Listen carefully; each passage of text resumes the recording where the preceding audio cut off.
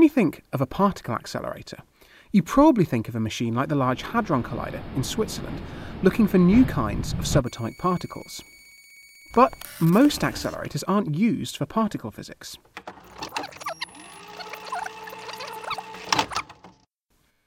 We're going to find out how to use a particle accelerator to understand materials at the Rutherford Appleton Lab in Oxfordshire. Here, the ICIS particle accelerator is used to try to understand the physics and chemistry of materials, from those in the microchips in your computer or mobile phone, through to the advanced alloys used in aircraft wings. Here at ICIS, we use neutrons to look inside of materials. This is possible because neutrons have no electrical charge, which means that, unlike my hand, they pass through matter almost completely unimpeded. Luckily, they're not totally unimpeded, and in fact, their gentle deflection can be measured, and that allows us to work out exactly where atoms are positioned and how they're moving inside of materials.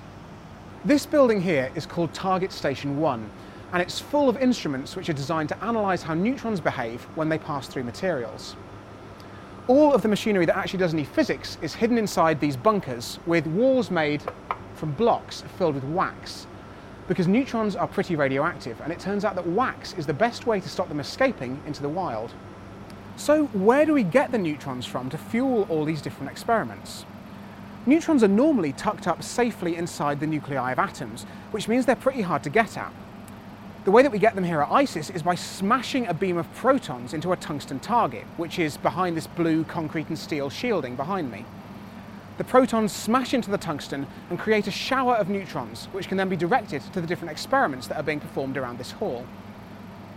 I want to show you how we get the high-speed protons that we use for this collision. I'm going to take you to the ICIS particle accelerator. Behind this security door is the particle accelerator.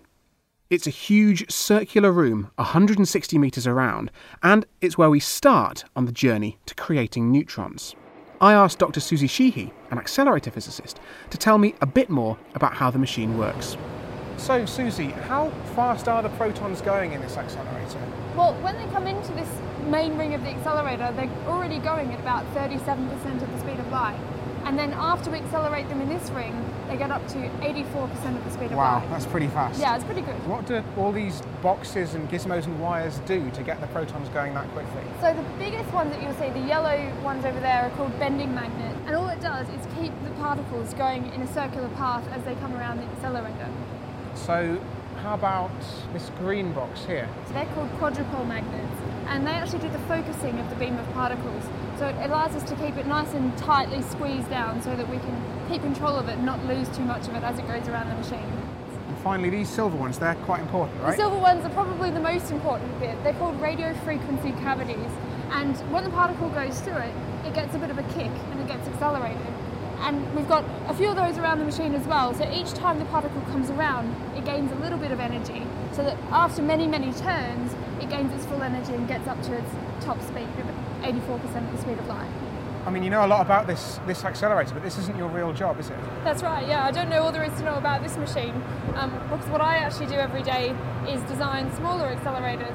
So what I'd like to do, you probably notice how big this machine is. It's pretty huge. What I'd like to be able to do is to build a smaller machine which can do the same job. How small could your accelerators be? So the one that I'm designing at the moment is probably about 10 metres across, so a lot smaller than this.